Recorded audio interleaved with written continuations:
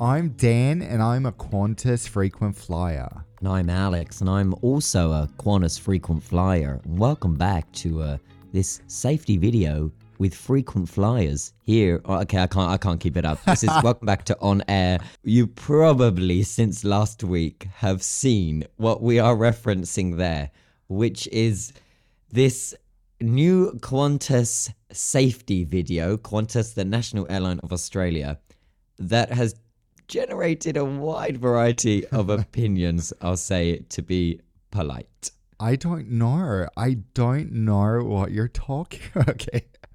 I get this nor. Or nor. I mean, what did you think? We were just speaking a few weeks ago about the role that onboard safety videos have to play in terms of getting passengers key info, on a serious note, seeing the real importance of that play out with the Japan A350. What do you think now that Qantas have come forward with this 10-minute Hollywood production, Dan? Yeah, well, I wish I hadn't read other people's reactions before I watched it, because I saw everyone talking so much shit about it, and I was like, I wish I could have formed my own opinion. And I loved Qantas' old safety video with the history of Qantas going back to like the 1920s. It felt like such a classic, good mix of a safety video and something entertaining. But even though I had seen people's negative opinions of it, as soon as I watched it, I was like, okay, I would have come to the same conclusion, because I don't think they even talk about anything safety related until at least a minute into the video. Yeah, it's a little bit bizarre, isn't it? I mean, the reality is that airlines are often trying to outdo each other with these videos, and there are some that we like, and we've spoken about it before, haven't we? There are some that are done in quite a tasteful way, that are visually beautiful and so on. But I'll be honest now, my own personal opinion, there is a lot about this video I just found absolutely bizarre, not least the fact that the video itself, I mean, the storytelling is mostly told by random, perfect-looking individuals who are simply introduced as, for example, Mark, and then it says underneath, Qantas frequent flyer. And then it's like, Stephanie, Qantas frequent flyer. So they're totally not just paid actors who they happen to also say, oh, they're Qantas frequent flyers. Totally I mean, where did they find these? I mean, was there, okay, here we go. If we know we have quite a lot of listeners down under, good day. What we wanted to ask is, if you are members of the Qantas Frequent Flyer program, did you get an email from Qantas with the chance to be in their new safety video? Exactly. Because, I mean, if you didn't, where did they get these guys? Yep, they got them on the actor marketplace. I think that's where. But I mean, it's just so weird how, for some reason, sometimes safety videos can get away with being like promotional, like Air New Zealand does that well. But this just way crossed the line into being like just a random ad for Qantas and places they don't even fly to. And it completely left the realm of safety. Like, if you're going to make such a long video and then after 2 minutes explain to me how to fasten my seatbelt, at least just do it on a plane. Like, just put the airplane part in so that it's obvious, instead of being like, we're sitting on a boat or wherever they're sitting, and it's, it's not even part of the story, which is why it feels so unnecessary. Just make it easy. Like, just make a 2-minute, 90-second safety video and then show this video afterwards so people can ignore it. And the crew can perform their duties, and they don't have to stand there for 10 minutes looking at people as they watch the video to point out the exits. That's the craziest thing of all about this. And I think one of the craziest things about all of this, which has generated all that kind of global reaction. And by the way, this is not just us reacting to this. If you just type in Qantas safety video now online or on YouTube, this has gone global. This is everywhere. Especially, I mean, there are news shows talking about this. This, of course, dominated the conversation in Australia. There were late night talk shows taking the absolute pee out of some parts of this video. It has been the discussion of the breakfast programs. I've seen some of my cousins speaking about it, kind of wondering why, why has it been done in a way in which, for example, firstly, as you just touched on, most of the places that they show, and the theme of the safety video is to show their frontline team members and frequent flyers taking a journey to what they perceive to be their most magical destinations around the world. Most of the places shown in the video, Qantas do not fly to. So, for example, there are a whole variety of destinations that not only do Qantas not even fly to that destination, they don't even go anywhere near to that country. So that was, I thought, an interesting choice. You know, the Northern Lights are shown. There are scenes from souks in Marrakesh in Morocco. It's an interesting one. The other part that I found a bit bizarre, not least two women standing on the beach helping each other with oxygen masks. It just nothing fit, as you said, and not least the fact that the beach scene was introduced by it came up, Qantas frequent flyer Alex. I was like, here we go. This is my moment. Here we go. I'm about to tell you. No, it's another Alex. Not Alex's specialty is beach. It kind of is. Yeah. You know, if you were a Barbie, you would also be beach. Ken, you would be beach. I would be the beach. What? What did you say? No, you know how Ken and like Ryan Gosling, his specialty is beach. I feel like that would be yours too, because like, yeah, you and your family are beach obsessed. We are beachies. You're right. This scene, did you see the scene in Rome where the family are walking through Rome and they're like, we're in Rome, we're about to surprise Nono. Did you see that part? So can I be honest? After 4 minutes, I just stopped watching. I was like, I'll see this on some Qantas flight sometime. I don't want to waste my time at home. Watch it. I get the gist already. I don't need to waste 6 additional minutes on this useless Qantas ad. See, the real warning there is, let's just hope you don't have that exact reaction when you're sat on board a Qantas aircraft, tuning out of key safety information. That's the actual substance to what we're talking about here.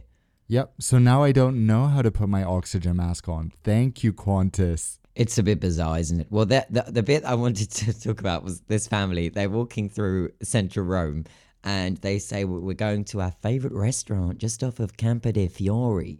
And it's like, well, you know, most Italians would take issue with eating in tourist trap restaurants. Yeah. In central Rome, which isn't really known for good food at all, with some few local exceptions, but the overwhelming majority of them, it's kind of a steer clear message if you're in those tourist trap roads.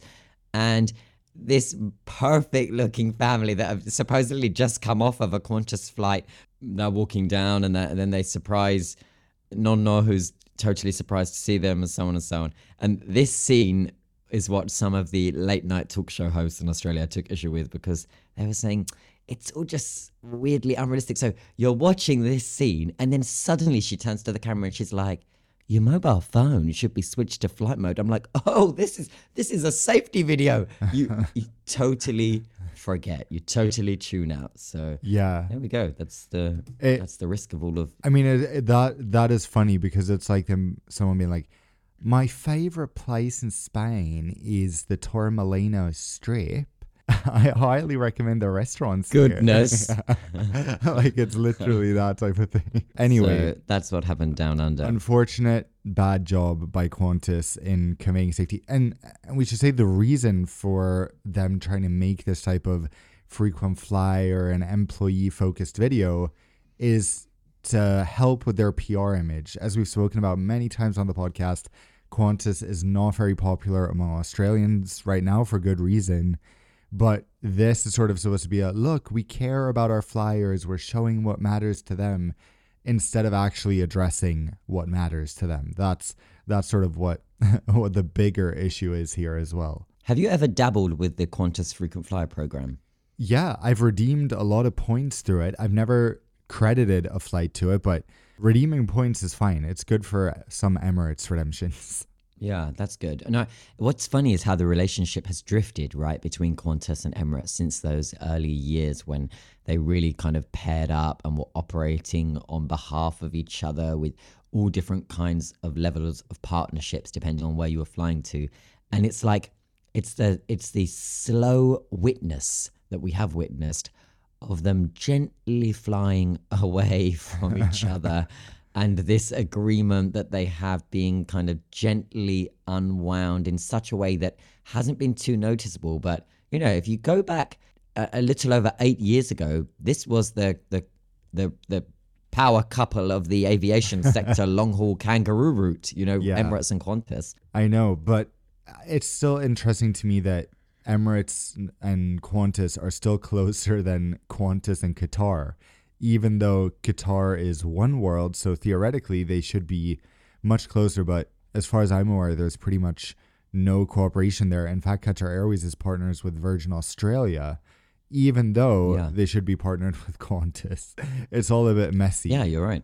It is. And it's also funny to see how protectionist Australia, which is always quite reluctant to allow foreign carriers, i.e. kind of non-Aussie carriers, to fly into Australia and expand their frequencies. And we documented on the podcast what happened where Australia were kind of found with Alan Joyce, the former Qantas CEO, and the Prime Minister at the time, to have been all working together to ensure that they keep out, in this specific example, Qatar Airways from expanding its operations, citing that it wasn't in the best interest of hardworking Australians and so on and so on. And yet, and we've seen how many years and years it has taken to get Turkish Airlines to actually confirm that they have a green light to fly to Australia. Yeah. I think I remember reading about this when I was 14. I mean, it was, of course, when I was 14, you were what, 8 or 7? I was 14 minus 2 months. Right. And if you say so. And, they typically haven't been, they followed this path that is a bit like India, a bit like Canada, where they want to keep them out. Unless, of course, your name is Emirates, where Emirates have been able to continue to expand and expand and expand and expand their presence, which doesn't necessarily directly benefit in the way that they would by opening up to more carriers.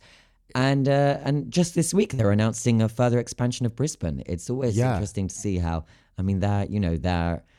their intentions are very, very specific. If they're going to expand, it seems to only go to Emirates. It's really interesting. So double daily A380 to Brisbane now, and they're getting to add another 7 weekly flights, so another daily flight from Dubai to Perth.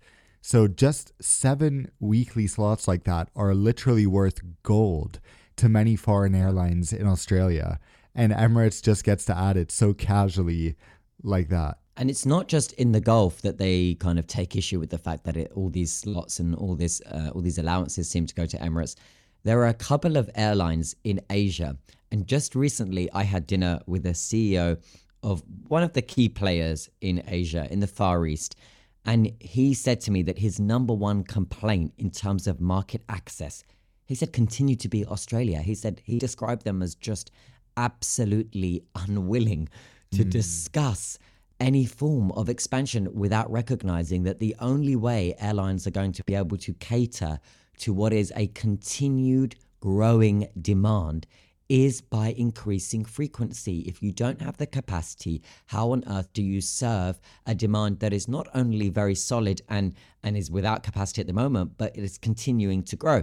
And he said that they had sat with a delegation that was a branch of the Australian government, and then a kind of semi-government delegation that seems to act as some kind of middleman / lobbyist between the federal government and those that are looking to expand their presence in Australia, be it airlines or operators and so on and so on.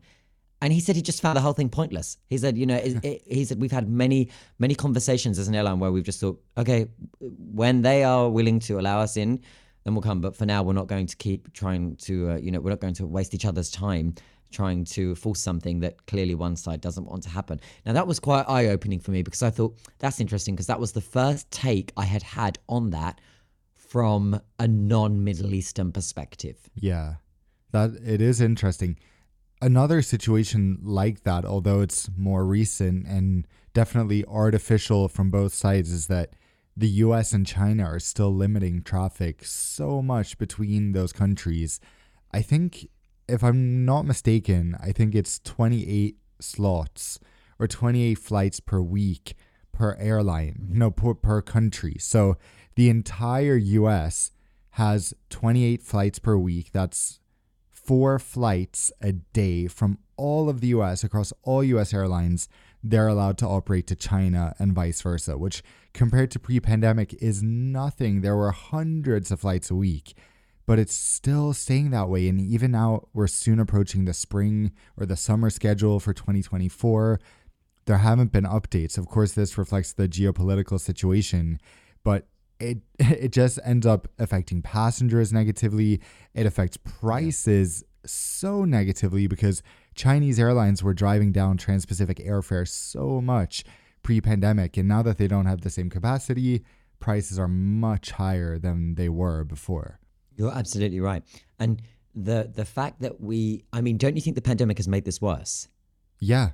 It's made a lot of things worse, including, geopolitics, which geopolitics is the reason that aviation in many parts of the world, and in this case, the US and China, is still lagging behind what it was. And it's always funny because when people ask me kind of what I do or the key areas that I focus on, and I say kind of this geopolitical side to air travel and a country's aviation relationships with other countries and so on and so on, I always get a kind of confused face response like, what is that? Or that's a thing? And it's amazing how it's more of a thing than ever since the pandemic, because as we touched on, some countries have just gone way too protectionist in thinking that, if an outside carrier is here, it means that everything in terms of every little bit of revenue attached to that carrier flying here, it stays outside and it doesn't benefit, which is simply not true. I mean, it's such a stupidly inaccurate and simple way of perceiving the potential and recognizing the potential that foreign carriers have in terms of economic growth, in terms of creating local jobs and everything that goes into. Remember that one aircraft arriving from abroad isn't simply benefiting from 300 passengers paying the airline directly and leaving. What about the fact that the airline itself has to pay all kinds of fees to the airport, and then it needs operators, it needs ground handling, it needs catering from that airport, it needs assistance, it needs maintenance, it needs ground staff to operate that check-in and ground areas such as the gate and so on. It needs all kinds of services that local airport there will benefit from the get-go. And that's before the fact that you recognize, you zoom out and you think that this place is now directly linked with this place and one stop away from this place. And, you're facilitating the way in which globalization happens with aviation. The world gets smaller and so on and so on. So yeah, it's just a shame that how much of this has gone the other way since COVID. I know. One thing I was thinking about, it's so crazy that I guess actually 2 years ago even, the idea of flying over Russia on any airline was taken for granted. And we're just like, yeah, of course flights from Europe to Asia go over Russia. And now 2 years after the war in Ukraine started, there's no indication that we'll be flying over Russia anytime soon. In fact, things are just getting worse and worse. So I'm just like, imagine that when we were young, our whole lives, that was just the status quo. Who knows how many years it will be? Will it be 20 years? Will it be our entire lifetime? It's such a scary and weird thought to think that things can change so quickly and for the worse. And just look at another thing we wanted to talk about today, which, well, I guess this is a good segue. Look at Finnair. Their entire business model was around connecting Europe and Asia as the fastest link by using Russian airspace. And now they're in the worst position. And at least, in the beginning of the Ukraine war, they were thinking, all right, this is hopefully a 1 year thing, a few years. But now it's looking like this is the way it's going to be. And their business model, of course, is not viable anymore. Yeah, you're absolutely right. Because as you said, Finnair would market themselves as, quote, the fastest way to Asia. And the only reason they were able to do that is because they had overflight access of Russia's airspace, and the way in which that was revoked overnight as a result of the sanctions that the EU had put onto Russia following the invasion into Ukraine.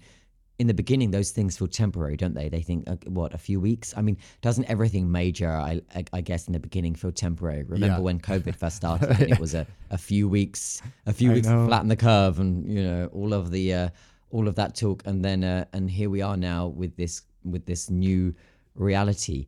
I guess the only part of the whole flying over Russia bit that I was always hyper aware of, in terms of knowing that it was kind of a privilege that Russia had given to many carriers, was what they had done to Norwegian Air in the beginning. Do you remember that? Yeah, they weren't allowing them to fly over specifically. Yeah, it was kind of not really, there wasn't really a clear reason, but Norwegian Air found themselves in the weird position that they didn't have Russian overflight access for Russian airspace.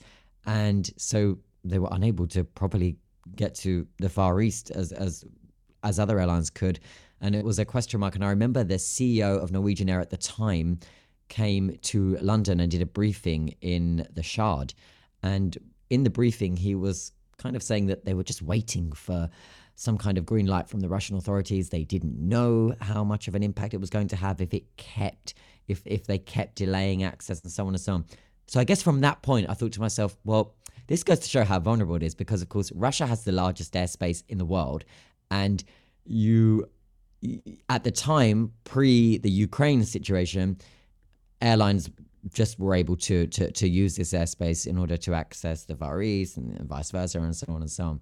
And now we have little Finnair, of course not little, but we have Finnair from Finland not able to fly most of the routes that they were dependent on Russian airspace for without serious modifications, meaning they are no longer the fastest way to Asia, and they are left with extra capacity. They've got leftover aircraft that are sitting around not doing much, so they've given them to British Airways. And as we spoke about last week, British Airways are using some Finnair aircraft and crew on their short-haul flights. If you're flying BA to destinations including Rome, Malaga, Madrid, Barcelona, Milan, Paris, and so on, some of those flights are operated by Finnair. And they're having to kind of seriously adapt their business model. And with that, let's look at what happened in the news over the last 24 to 48 hours, which is something that is coming up ahead this week. And I wanted to know if you were familiar with the background of this, because it was a little bit unclear for me. But the headline is that in unprecedented news and an unprecedented development, truly, Finnair will essentially shut down most of the airline across all day of the 1st of February and the 2nd of February. So that's suspending almost all flights. And when I say almost all, it's set to be that perhaps a few will operate, but otherwise every single other domestic, short-haul and long-haul flight will be cancelled across the 1st and 2nd of February due to a political strike that's happening in Helsinki, in Finland. And Finnair have also added that any passengers that were routed to fly via Helsinki over these 2 days are being rerouted elsewhere. They will not even be traveling to Finland in the first place to make that connection. The interesting thing here for poor Finnair is that this is not a protest by anyone at the airline, right? Well, it does include employees of the airline, but this is not an airline strike. So this is not specifically and only the airline union, for example, striking in order to bring Finnair operations to a halt. These are Finnish unions, so wider labour unions, that have been protesting over recent months against the government, which is more right-wing now, their plan to favour local work agreements over centralised work agreements. So basically, the plan, from what I understand, will limit the number of strike, or the capacity to take strike action, and will make it easier for employers to terminate work contracts. So the union that extends far beyond aviation and into many, many other sectors, one of the main labour unions, is the one that is taking the strike action, which severely impacts Finnair's operations, not just because of Finnair employees, from what I understand, but also from, of course, the other key areas of the aviation and air travel ecosystem necessary to having flight operations on the ground, controllers, navigation, and so on and so on. So this is the reason why. And I mean, on those 2 days, it means that well over 500 flights are going to be cancelled. Now, on any normal day, Finnair would operate around 280 flights. So Over 2 days, that's just under 600 flights. From what we understand, around 550, at least 550 flights will be cancelled. I mean, you can do the math very easily there, that it seems that if there will be anything operating, it will be a handful. And apparently only those passengers will be told your flight is set to be operating. But otherwise, everyone else has to assume that your flight's not operating and Finnair will be in touch. As from today, Wednesday, that you are listening to this podcast, Finnair will be in touch to come up with alternatives. And the good thing is, this is where I guess the benefit of something like an alliance comes in, right? With oneworld and the capacity to rebook. Yeah, 100%. The thing is, the unfortunate thing in these situations is that you're not eligible for EU compensation when a flight is cancelled due to strike. The EU and the UK obviously have some of the most generous compensation schemes. And Alex, I don't know if I did tell you, but need to tell the listeners, remember about 2 months ago when my British Airways flight was cancelled? Whenever a flight is cancelled, I text Alex and I go, will I get compensation for this? Because even I can't keep track of it. And then usually you know the answer. But in this situation where the flight is cancelled and I choose not to travel and to take a refund instead, it's very unclear, right, in the legislation if you should get compensation or not. It can be a bit of a grey area because unfortunately I have seen both and experienced both examples where, you know, as you say, to voluntarily decide to go your own way and ask for and accept and receive a refund from the airline often exempts you from receiving some kind of compensation that legally in the legislation would have been tied to the fact that you would have to wait for that rebooked flight and so on because you are waiting for your airline to fulfill its contract of flying you from A to B. Your Kuwait example I wasn't so clear, was I? And sorry, this is why you ended up in Doha, right? Yeah, exactly. This is that flight. Yeah. Okay. So thank you, British Airways. We had a nice catch up. So it was a little bit of a grey area, but go on. Yeah. So just explain what happened again quickly. 8 hours before the flight, while I was sleeping away, British Airways decided to cancel my flight from Kuwait to London. Okay, that's fine. The only problem is there was no way they could rebook me until the next day. And I had a million connections on from there on separate tickets and everything. So basically I was screwed. I needed to cancel the ticket because I couldn't accept a rebooking. So I accept the refund, which you're entitled to in that situation, but I incurred all these extra costs. I had a non-refundable hotel booking in London at that point. I needed to book new flights to get to Oslo, where my next ticket was starting.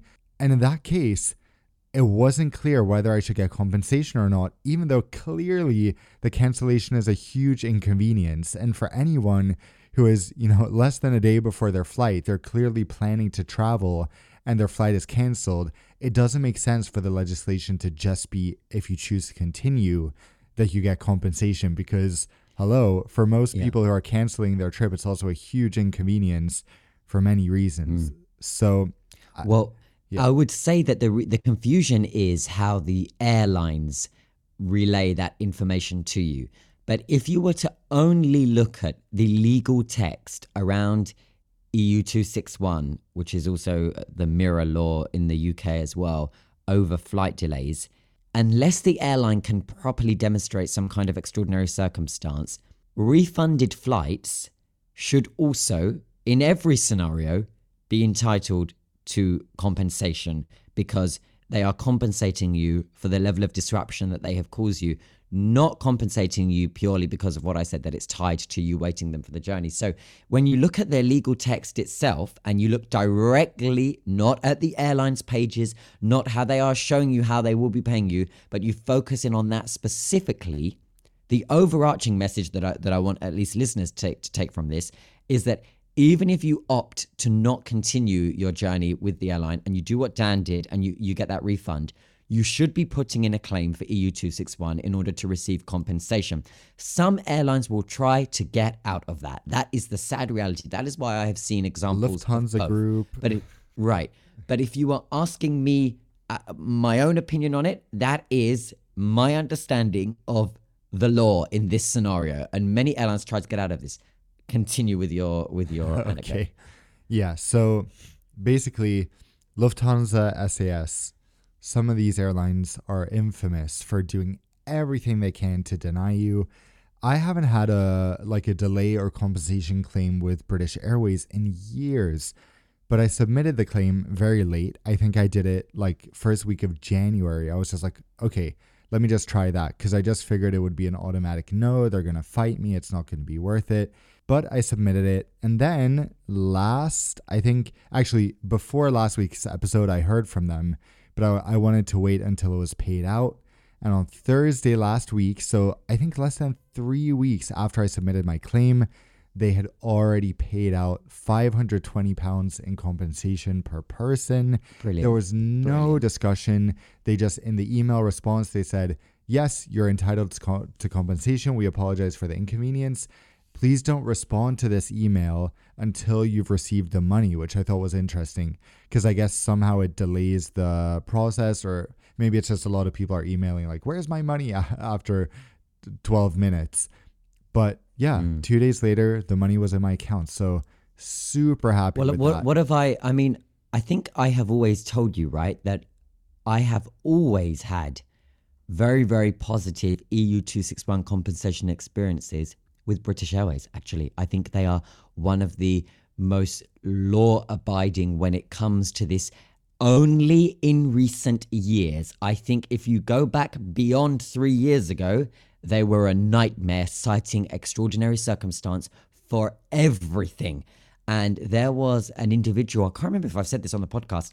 Did I tell you once about the individual who I encouraged that he definitely had a case, and he took British Airways to court and won because he had claimed that his flights were cancelled because British Airways did not have sufficient de-icers, so de-icing equipment at Heathrow on that day, nor did they have de-icing operators, which is what cancelled his flight. It wasn't the weather, with the teeny tiny bit of snow that had fallen 3 days prior. BA kept saying, nope, it was snow, it was extraordinary circumstance, we were in bad weather, it was blah, blah, blah, blah, blah, they will not be paying anything. He came to me, he said to me, this was about in 2017, he said to me, but I know for a fact, and I can demonstrate through XYZ that it was down to de-icing equipment. And I mean, he was a guy in the know, let's say. Yeah. And I reviewed his documents and I said to him, you should go for it. And 6 months later, he messaged me on Twitter. I'd totally forgotten it. He messaged me on Twitter saying, I took British Airways to court and they let it go to court and I won. Nice. And I thought, wow, that's amazing. That was an amazing scenario. But in recent years, I think they've been really good with paying out. I don't think they've been wriggling out of the legislation, just like how the other European airlines have. So I wasn't surprised, in a very pleasant way, that BA just paid you for the compensation you were owed super quickly. And remember that you just said to the listeners now, I waited until January. No, you're not Australian. I don't know why I did that. You said I waited until January so it was quite a long time after. Remember that if you are filing a claim for compensation with EU 261, so either across the EU or the UK 261, right? Or UK, yeah. Your claims are valid for up to 6 years. So if you have had any flight delay or cancellation over the last 6 years that you believe you were entitled to compensation because, for example, the flight was delayed 3 hours or more, and so on, so long as you have the supporting documents to be able to demonstrate that, you can put that claim in. It's 6 years for a reason. And these are really those type of schemes where, although this is incredibly costly for airlines, and of course we advocate for airlines, at the same time, we advocate for the consumer, right? And you guys are the consumers. So use these laws while they exist, because they are really the type of thing that airlines would like to be seen gone.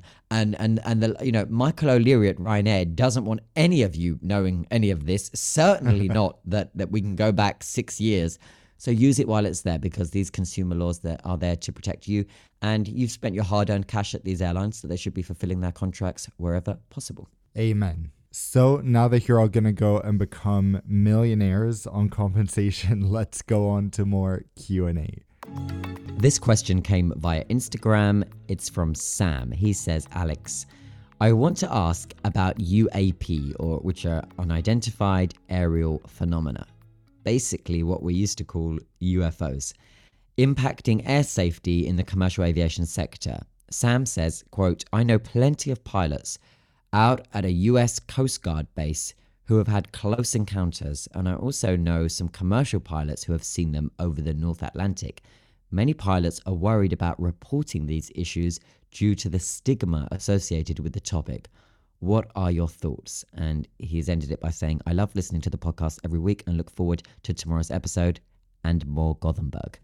Thank you, Sam. I just have to say, I love that this question is like, not do you think aliens exist? It's do you think aliens pose a threat to aviation? Like it just assumes that aliens do exist, which I love that this is where we are on air, episode 20. Listen, he's not talking about aliens, okay? He's talking about something that the US government themselves categorize as UAPs. Okay, this is a thing, okay? How much do you know about this? Have you seen anything? Have you... Well, I try to, as I've said before, I try to not read many things that are supposed to make you suspicious about this or that because I just don't want to spend my time on that. But, you know, occasionally you see stories and then some people try to debunk them or explain what it is.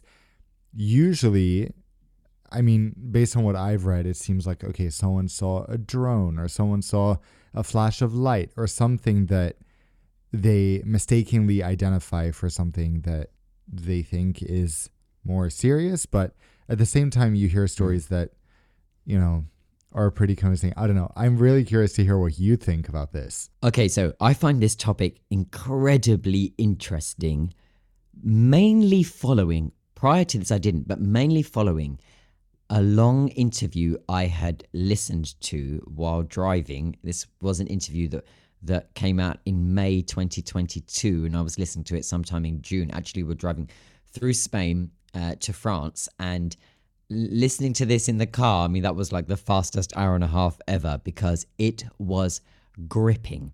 It was an interview with the former director of ATIP. ATIP was this government study program known as the Advanced Aerospace Threat Identification Program, which as an organization that is an effort funded by the US government would categorize and classify and document all different reporting from around the US specifically on different, what at the time they called UFOs, but they changed the name because of the weird association. When we think of UFO, we think of a flying saucer with like a green dude hanging out the top of it.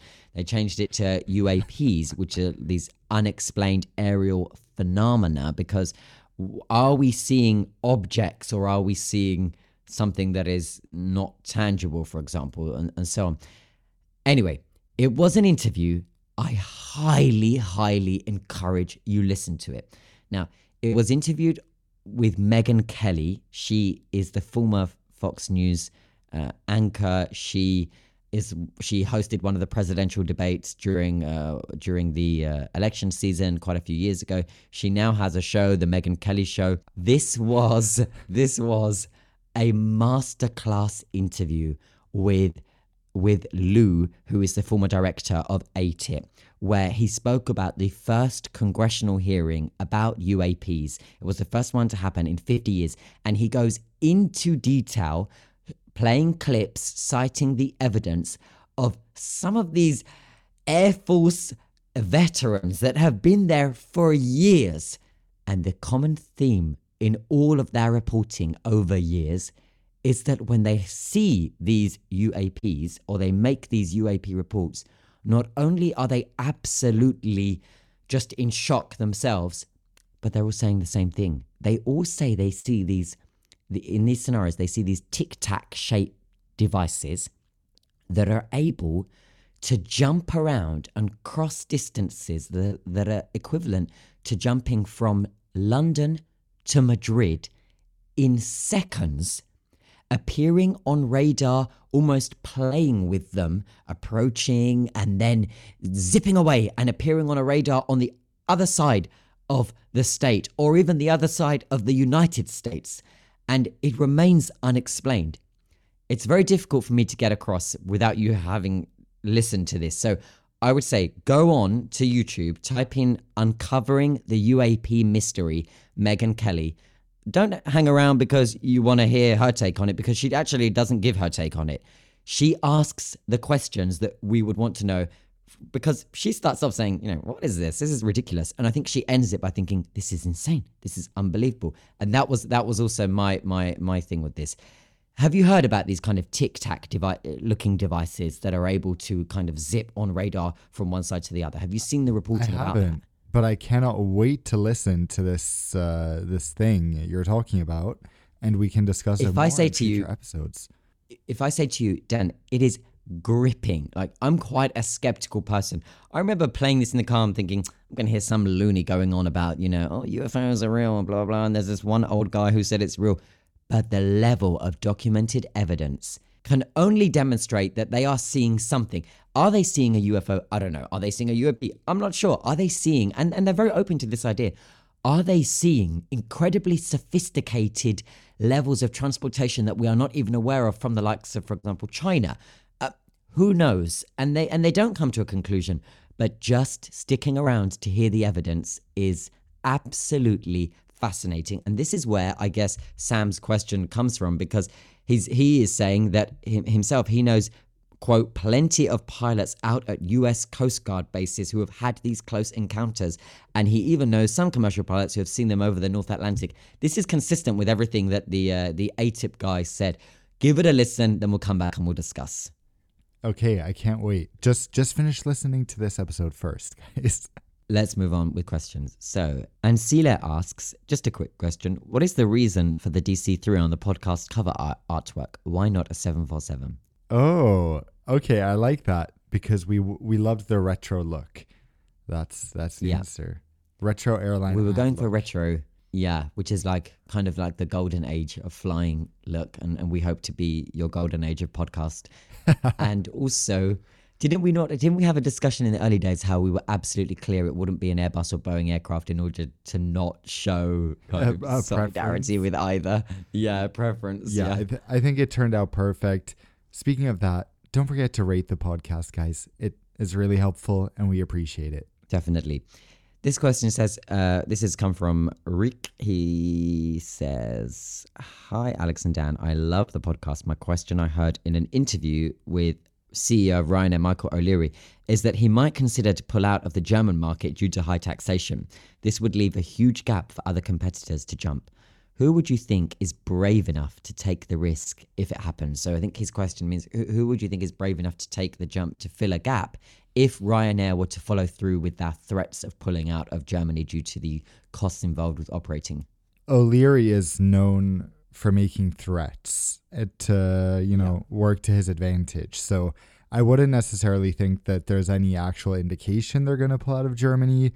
And if they did, I don't think there's necessarily some airline that's just going to fill the void. I think Lufthansa will be dancing around saying, we won, and just raise prices even more. But yeah, Germany is a difficult market due to their high fees. Airports are not very accommodating to the likes of Ryanair, who want to negotiate lower fees. But I wouldn't be too worried that Ryanair is pulling out of Germany. I think that I agree. I don't think Ryanair are going anywhere. I think in this scenario, this is just his negotiation tactic. But in a hypothetical world where Ryanair were to exit Germany, who would be kind of looking at sliding on into German passengers' DMs, I do think it could be Wizz. I think they're quite agile like that. Interesting, because they have much less traffic in Germany than Ryanair does. But yeah, it would be interesting. Wizz is sort of I always forget they exist, but then I'm like, oh yeah, they're massive and they fly a ton to Gothenburg. But somehow to me, it's just like EasyJet and Norwegian are the European low costs, even though Wizz is massive. Wizz is huge, and Wizz have suffered with their reputation recently because they do whatever they can to get out of paying passengers compensation. And actually, they were placed under investigation by the UK Civil Aviation Authority, and they've been ordered to clean up their act and pay passengers what they are owed, especially passengers that were UK-based, that were flying in summer, for example, from London to Larnaca or blah, blah, blah. And I mean, I say London, Luton. So anyway, and And anyway, hopefully I've been seeing recently people are in touch with me saying that finally they're being paid. So that's good. Next question is from Yusuf. He says, what is the best American carrier for you guys? I believe Dan's would be Delta, but considering the mess that is Atlanta and how ridiculously long lines at TSA and CBP can be, would Delta still be the winner? That's so funny. Like somehow people just assume that everyone's favorite US airline is Delta, but no, I think Delta is overrated. I would say JetBlue on a day when they're not delayed. Yeah, for me it's JetBlue all the way, although I will say I think United has come a long way. Their onboard experience is much better than it used to be. Of course, food, terrible, service, extremely hit or miss, but the seats, the amenities, all pretty good. Yeah. I think mine would be... Not flying in the US. Mine would be JSX. JSX is my favorite American carrier. They are of course, the kind of shared private jet. What's Kylie Jenner's private jet called? Kylie Air or something? That's my favorite. I don't know about that. Drake has a 767, does he not? I know, yeah. Is that called Drake Air or something? It's sad that Dan Air is taken. It's a airline in Romania, so very glamorous. Dan Air used to be a big airline in the UK in the early years. Dan Air was the kind of subsidiary of this London firm that was operating all kinds of London-based flights from Gatwick at the time. Then it opened up a base in Manchester, then Berlin.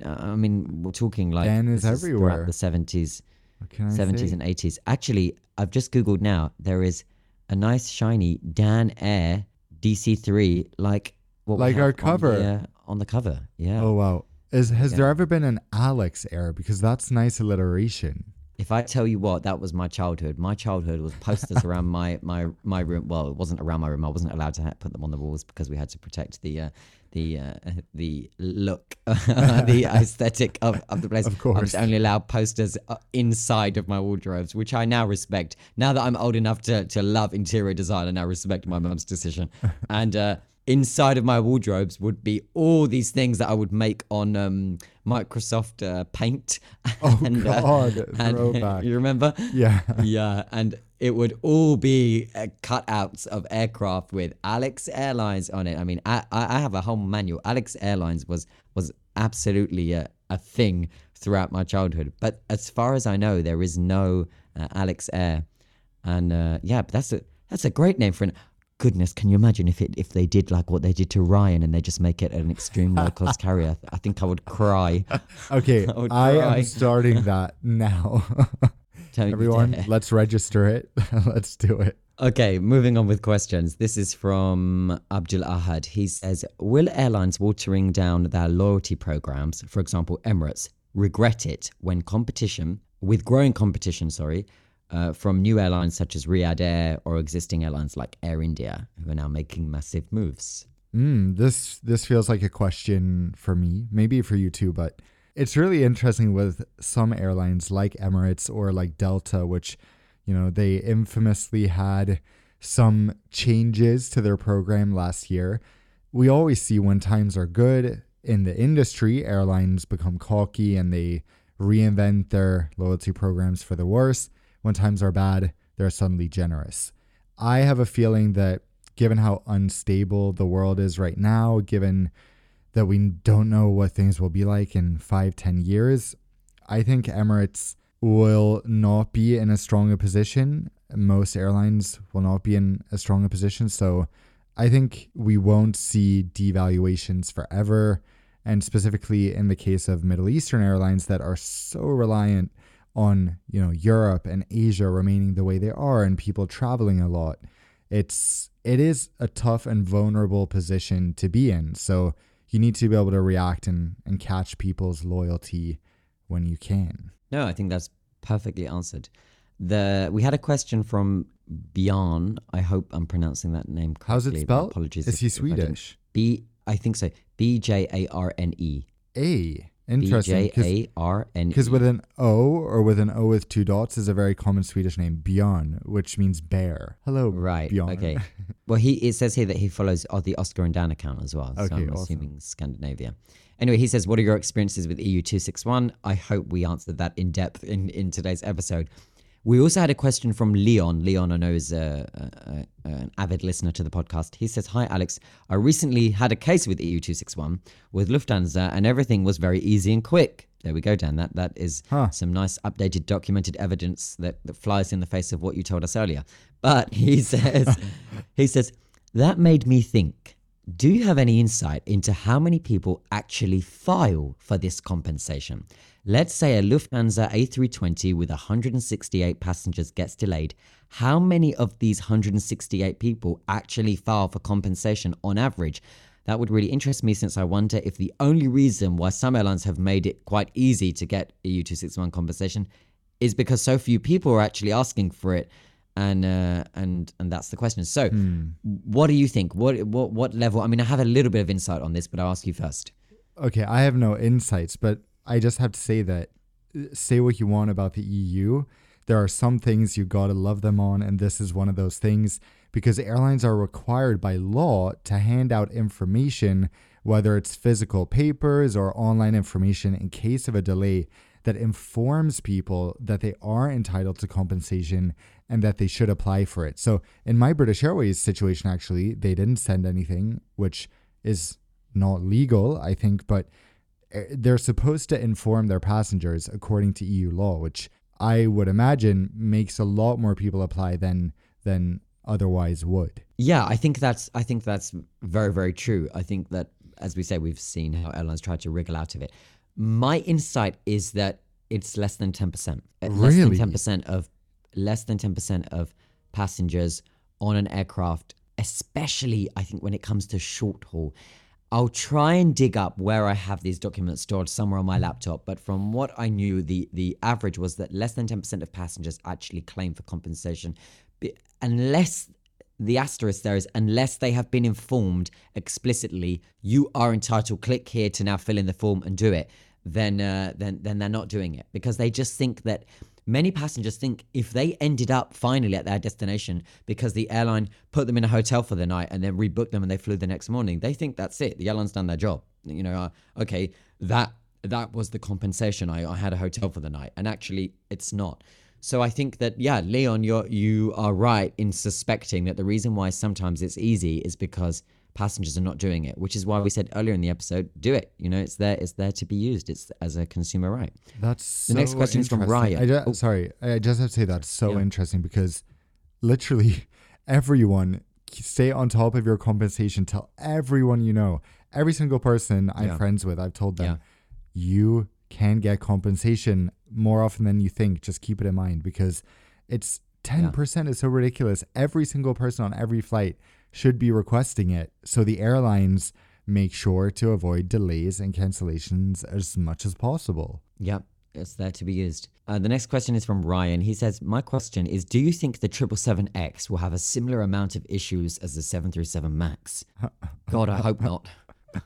My dad was asking me this a few days ago. He was like, surely the 777, you know, that's the flagship. It can't have as many problems. I'm like, we can only wait and see. There's nowadays with Boeing, yes, they have increased scrutiny since a few weeks ago, but I really don't have hopes that it's going to be some magic problem-free plane. I know. It's concerning, isn't it? Because what we're learning more about Boeing is this flawed safety culture that seems to stem across the company, even after everything being placed under the microscope, even after the fact that, you know, they suffered with this worldwide grounding, and they, you know, this is now the safest plane after 2 years of us learning our lessons and changing the way. And then still we're having factory fresh aircraft arrive at airlines with loose bolts everywhere. Yeah. I mean, even after everything, it's concerning.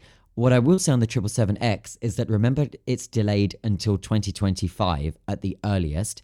That means that should the aircraft actually enter commercial service with an airline next year in 2025, it will be over 6 years late than the original date. So this is already a very delayed aircraft.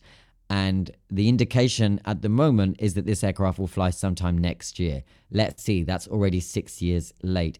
Also, the most recent documented evidence in terms of the progression of the 777X is that back in November, I think it was in November 2022, there were some issues found on the G9X engine, which is one of the engines that was powering one of the 4 test 777-9 aircraft, and it suffered a tech issue, and it was kind of documented as this is something they're working on. I mean, these are why flight test campaigns happen. These are why they trial all of this before they enter commercial service.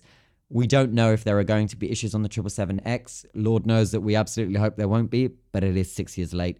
We'll see if it flies next year. Okay, the final question, actually, we've already answered in the podcast, but I'll read the beginning of it. He says, "Hey, Alex, big fan of the podcast." This is from Geordie Wilson.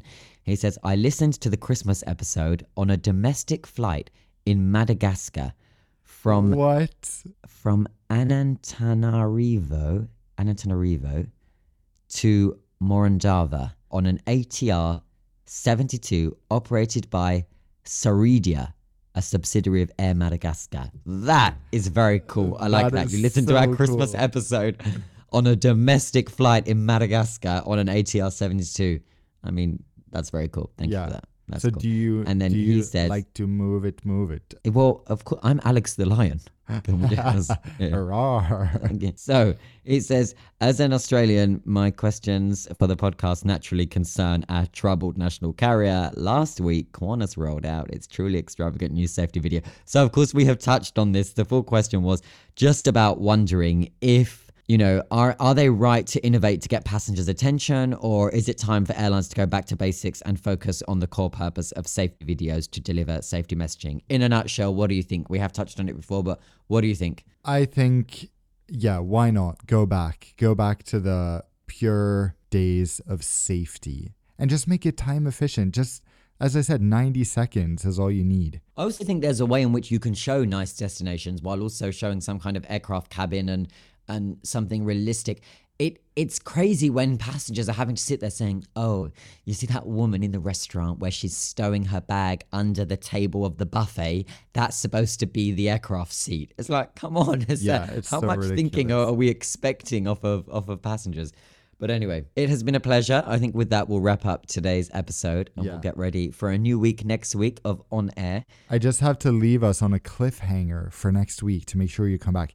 I swear I'm going to forget to talk about this next week, but my dad is currently on an Air India 787. He took off 30 minutes ago, and his airplane, which was well en route, 37,000 feet, I just see now that it has turned around. 180 degrees, turned around. Don't quite know where it's heading or what's going on, so I will hopefully know this soon and try to find out right now. Does he have Wi-Fi? Air India's 787 barely flies. I doubt it has Wi-Fi. Wow. Well, of course, we hope everything is fine with that, and we'll check in with that. You'll keep me updated throughout, and of course, we'll discuss on next week's episode. I'm pulling it up on radar now. Interesting. Okay, well, look, let's wrap up there so that you can make sure all is good with Dad on board the Air India 787. Thank you for listening to this episode, and thank you as well for your questions. We hope we've got to many of them now, so if you haven't sent a question before, but you'd like to, you know how to do so. You know how to reach us, preferably on Instagram. It's usually the best way. All right. See you next week on air. Bye-bye. See you later. Bye-bye.